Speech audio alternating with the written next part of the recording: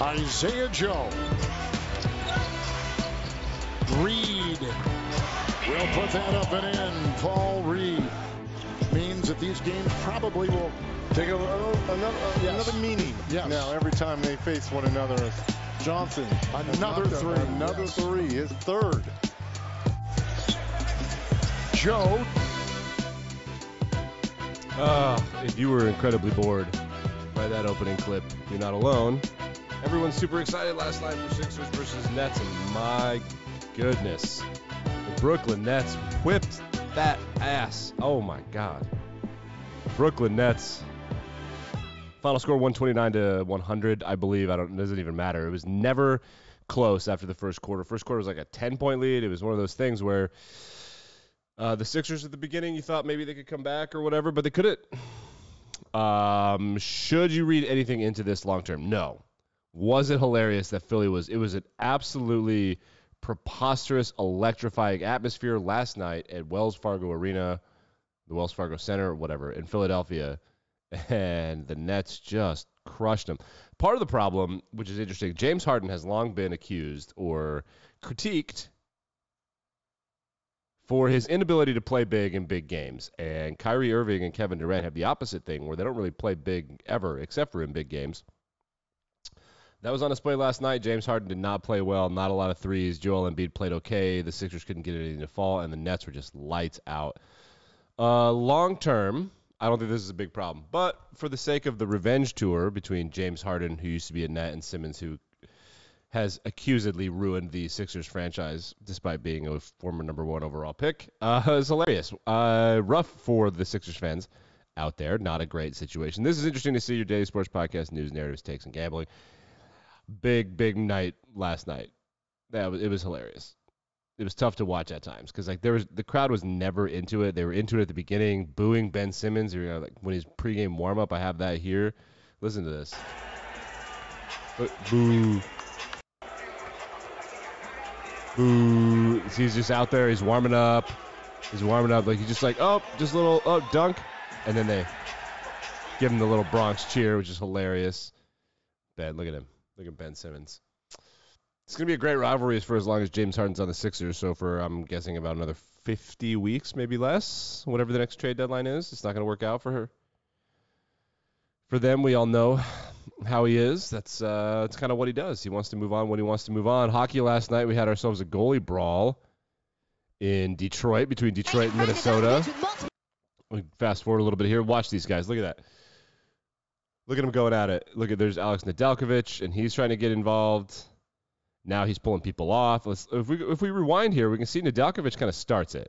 So there's a scrum in the middle of the net, 3 wild guys, 1 Red Wing, and then the goalie's just throwing gloves. The captain right there has got himself a nice little headlock takedown. Nedeljkovic is in it. Now watch, we're going to have Maxime Talbot, just come crossing the red line. He's in there. And we got the young, good player for the Red Wings right here is in a fight of his life, and watch what happens. So there's number 23. The refs have no control over this situation. Number 23, who's like a youngster, is out there behind everybody by himself, and he gets taken down. And he hits his head on the back of the ice, and he was bleeding, and now he's getting just pummeled. Pretty ugly situation in Detroit. Great game, too. Ended up being a 6-5 win for Minnesota in a shootout. Detroit collects a point. Minnesota, I think, is a sneaky good pick to win the Stanley Cup. I like him.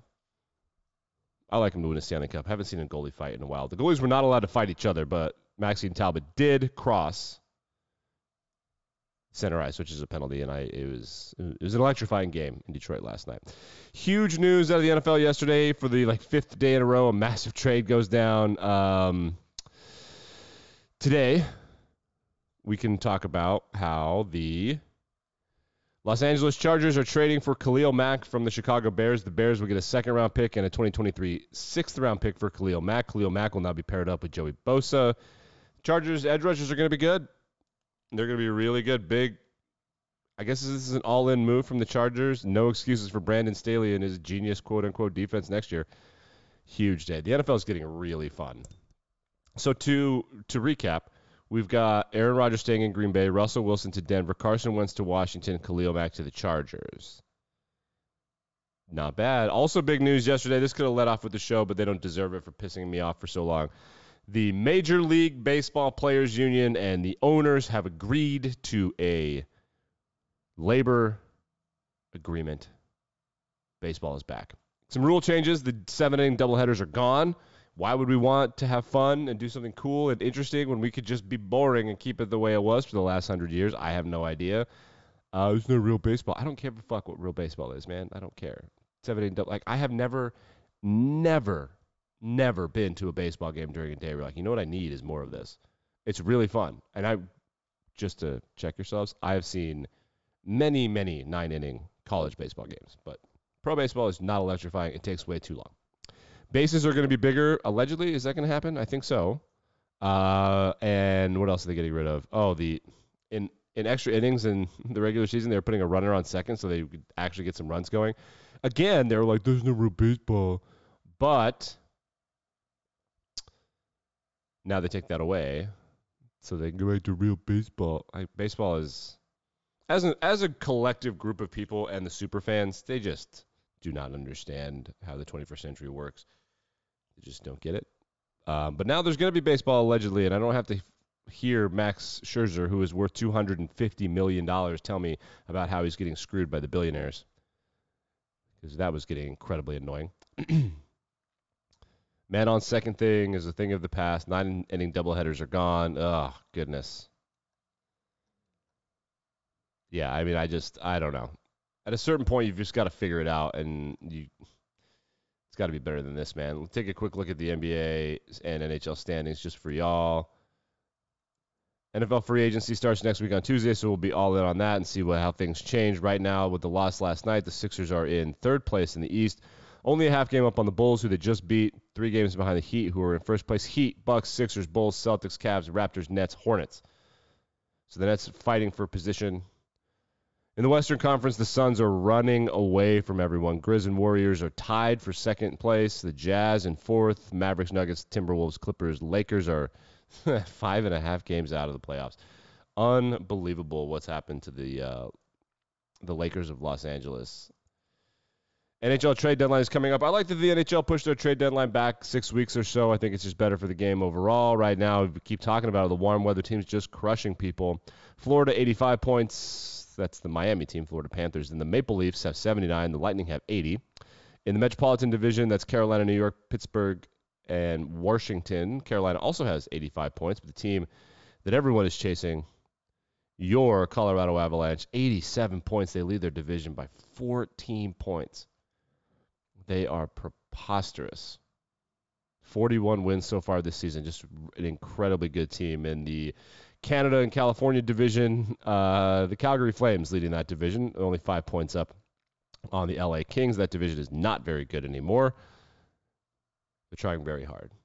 Playoffs are coming right around the corner, which is exciting. Golf is getting heated up as well. We're in the middle of March, which means the Players is on the way. The Masters is on the way, of course. I love the Masters. The Masters is one of the only golf tournaments I really will sit down and actually watch. I am all about it. Big news yesterday in soccer. So there have been Russian sanctions. The oligarch that owns Chelsea, which is becoming one of the most popular English Premier League teams in America because of the United States' best player of all time, Christian Pulisic. That's right, I said it. Landon Donovan is not the best player of all time. It's Christian Pulisic. He's from Pennsylvania, and he spent some time in Detroit, and then he grew up in Europe. He plays for Chelsea, and he's a very, very good player for Chelsea. Chelsea's owned by Roman Abramovich, who is a Russian oligarch. But because of sanctions, the luxury, I guess, tax and the sanctions or whatever, he's trying to get rid of the soccer team. He needs cash because the world is not going to let him profit from this Vladimir Putin aggression in Ukraine. So they're trying to get him out of there, and it looks like it's going to work. They think it's going to be worth $3 billion. It's considered, quote, and this is this is according to the Wall Street Journal, London considers it a, quote, significant cultural asset, which it totally is. Chelsea is a mainstay of the Premier League. You think of Chelsea, Manchester United, no disrespect, Man City, but they're Johnny-come-lately. United, Chelsea, Liverpool, those teams, Arsenal perhaps. These teams are staples of the English Premier League. Honestly, Sunderland was that way for a long time. They've become really sad in a really weird way. But regardless, I think that hitting the owners of a league is a really interesting way to go about this. I think that's probably going to be helpful. It's something to watch because Russian oligarch money is in pro sports. I could be wrong, but I believe the Brooklyn Nets are owned by a Russian oligarch.